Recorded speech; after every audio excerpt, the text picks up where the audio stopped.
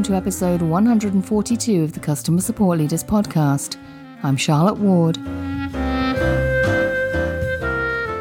This week we're talking about diversity and inclusion, so stay tuned for 5 leaders talking about that very topic. I'd like to welcome back to the podcast today Antonio King, Tones to his friends, of which I would like to count myself one. Tones, thank you so much for coming back. Thanks for having me back. It's always a pleasure being here with you. Thank you so much.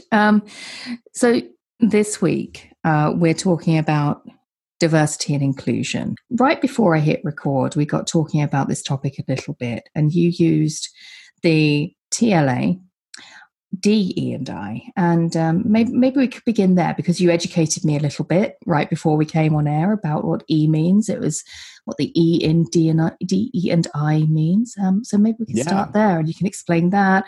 And then, because I've already learned something before we hit record, and I'm sure I'm over the next 10 or 15 minutes kind of learn a whole lot more.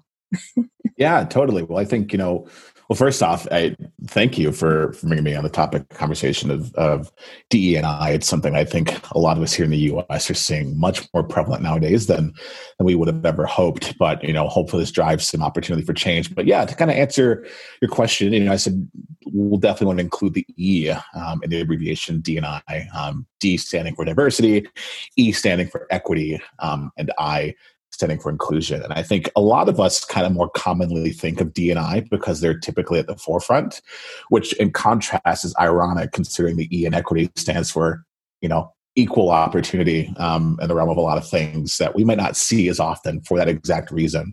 So a good example of equity is probably one that's would be the gender pay gap between male, female employees. So that's a really good example of how equity needs to be included in that entire umbrella of changing the workforce as it concerns people for the better. So yeah, DE&I is a good way to think about it.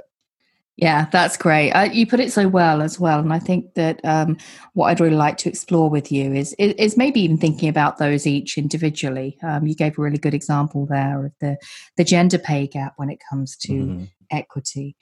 But you use that opportunity word, and I think actually maybe, again, I don't want to kind of presume too much at all in any of these conversations this week, but it feels to me like the D and I bits of D, E, and I are kind of the contributory factors to that middle E, to that equity, to that opportunity, right? So I guess I'm kind of interested in your experiences, your thoughts, maybe what you're doing professionally or have seen professionally in any of those supporting areas, and where you've seen it take your professional life or the organization that you've been in. Yeah, so it's interesting, being a Black male. I grew up with a single parent household, granted raised by a ton of people in my immediate family that I love near and dear.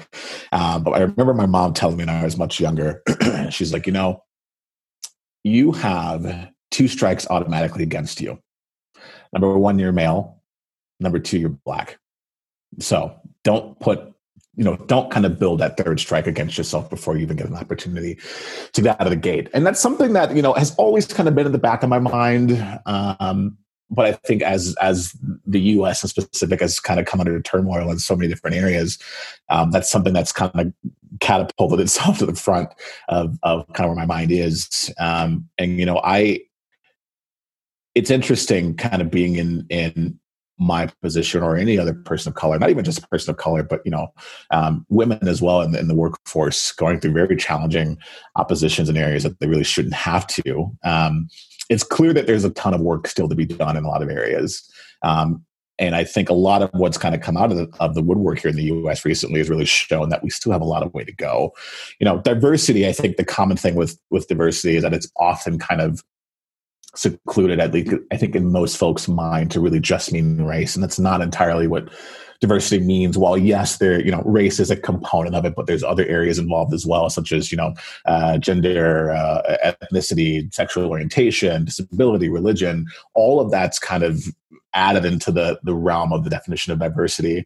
And inclusion is the fact that you can make those folks or people of different backgrounds, different ethnicities, religions, kind of feel welcome regardless of their affiliation of religion, regardless of their race, regardless of the things that they can't necessarily control, to kind of help make sure that we're, especially as we talk about the workplace, continue to build along the model of what people want to be a part of and are comfortable being a part of. So, I've probably had more opportunity to, aside from living some things, I've probably had more opportunity to really put more opportunities in practice as a concern career-wise, having spent maybe 4 years in the HR world as an HR leader for one of my last organizations. So I got an opportunity to really kind of help pilot some things, as well as my current employer. I'm kind of helping draft along some opportunities for us to put, the vision of DE&I into the traction mode and really drive some things from fruition from that point of view, which includes things like how do we hold our recruiters more accountable for bringing in candidates from different backgrounds, right? Do we give them a measure of accountability that they have to report on when they're recruiting pools, or what does a benefit package look like for people of color that's different than white Americans, right? So because not everything is the same for every person, right? Different people in different classes, socioeconomic classes, are all going through different things as it concerns what's happening in our lives. So you see the traditional way of companies just going, well, here's the blanket benefit package that should be working for most, whereas it's not necessarily the case for a single mom of color versus the opposite of that. So there's a lot of opportunity, I think, for companies to really kind of double down on a lot of their efforts in DE&I, and really not just talk about it because that's what's happening now, but make it a continual cycle of conversation, so that it does permeate throughout the organization out of habit and kind of fold itself into what the company is known to be, not just because of the current climate. Though the current climate absolutely is helping drive those conversations. It's going to be, if that climate kind of goes back to any sense of normalcy, are those conversations going to continue? And the hope is always yes. Yeah, that makes a lot of sense. There's a lot about transparency and not just giving it lip service, isn't there? And mm-hmm. how this plays forward over the next months to years and beyond even is going to be very interesting to see.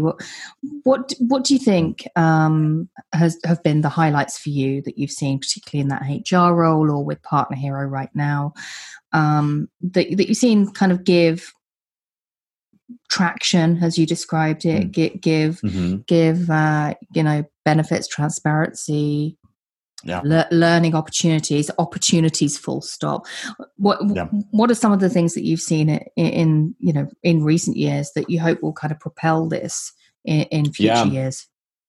So I've said it for a while. I know I'm not the only person that's said it, but leadership from the top really stirs behaviors. Whether they're good behaviors or bad behaviors depends on what leadership is doing. But all leadership has their big drivers and behavioral changes in organizations as we kind of focus in on the career world. So having, more and more, and again, it's unfortunate that it's come up in the past 4 years, but, it's been something where I think we've seen a lot of organizations take firm stances on what should be up for debate versus what should not be up for debate as it concerns human lives, of different backgrounds and different, genders and all those sorts of areas that we should never really need to debate what's right or what's wrong. But we still find ourselves doing that as a country. And I think we've seen more and more opposition in a good way from organizational leaders who are like, no, we shouldn't be fighting a conversation on whether or not, certain lives matters over whatever kind of the cadence of the messaging is. This should be a basic need for everybody, but it's clear that's not the case and it's not what's happening.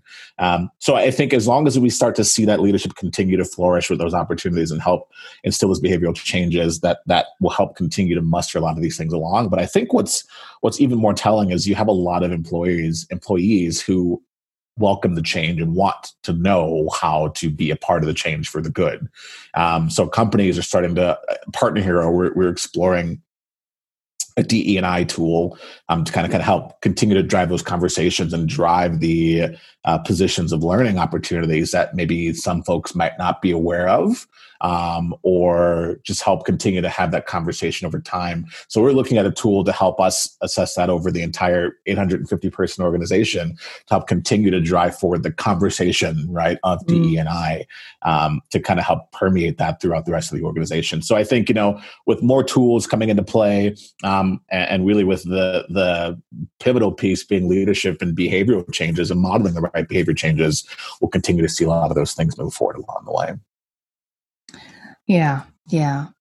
I think one thing that I've experienced this year is a great deal of discomfort in these conversations. And I think that personally, one of the reasons that this week is being broadcast so late in the year for me on this podcast is just that level of discomfort, that kind of concern about doing things right, about having the right conversations, about when to have them, how and how to get them going. How hung up should we be on that, do you think? That's a really good question. It reminds me of the cliche quote, in order to get comfortable, you have to be comfortable uncomfortable. The topic of DE&I has always kind of been taboo. And I can only really speak from the realm of the U.S. I don't really have much experience outside of the country in the realms of DE&I, but I can only speak from within our borders here that, it's always been a taboo subject, at least here in the States, to where there's this notion of, if I don't bring up this topic, then that couldn't be me being seen as complicit to the wrong things. Or as that's not necessarily the way I think it should be viewed. I think, having those conversations are a critical key to changing some of the behavioral changes that need to happen so that this does not become a taboo conversation. Race is very similar. I think things have progressed in the position of race stance here in the U.S., but I would be remiss if I said it progressed at the speed of which I thought was necessary, right? I think a lot of people from different backgrounds will tell you the same sentiment, some might disagree, and that's okay too. But the conversations have to be cyclical. Conversations have to happen. The more you get used to having conversations around the areas of uncomfortableness, the more it becomes comfortable to have, right? And that's kind of a key piece to piloting a lot of the changes that need to happen, is having a conversation. So my point of advice there would be, it would be it would be a challenge for me to tell you you're never going to feel uncomfortable. At some point, you won't feel uncomfortable, but the journey to get to that point is to just have that conversation over and over again. So it does become second nature. And ideally, we get to a point in the future to where no one has to have the conversation because everyone's already doing it, right? Yeah. Until we get to that point, we need those evangelists to have those conversations on our behalf in different areas around the country so that we can kind of continue that pyramid flood of information. One person talks to three person, those three people talk to three other people, and it just kind of continues to fold out that way. That's what needs to happen to help manage that conversation so that it is a normal talking point, so that everybody can feel like they can attribute to the same common goal versus those who just feel comfortable doing it. Mm-hmm. And you talked there briefly about having these conversations in all different areas. And for me, I think that's something I'm kind of, if I'm getting any level of comfort with these conversations, I think you're right. It is becoming ever so slightly more comfortable every time I have a conversation like this. I think those areas that we talk about, that you talked about exploring, aren't just like, it's not just geographic, is it? It's in different forums. It's in different parts of your life with different people at every level. Mm-hmm. Absolutely. Yeah. That's kind of the DE&I is applicable to everyone and everywhere. It's not just focused in the South in the U.S. It's not just focused in countries that are kind of suffering through extreme measures or extreme experiences of poverty.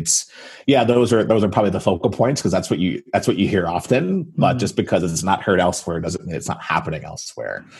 So it should be kind of construed as if it's a worldwide opportunity to learn and do better and implement measures that don't just focus on one specific area, because I guarantee you there's people all over the world who go through very similar challenges, even though they might not be on CNN's news top story tonight. They're still going through similar things too.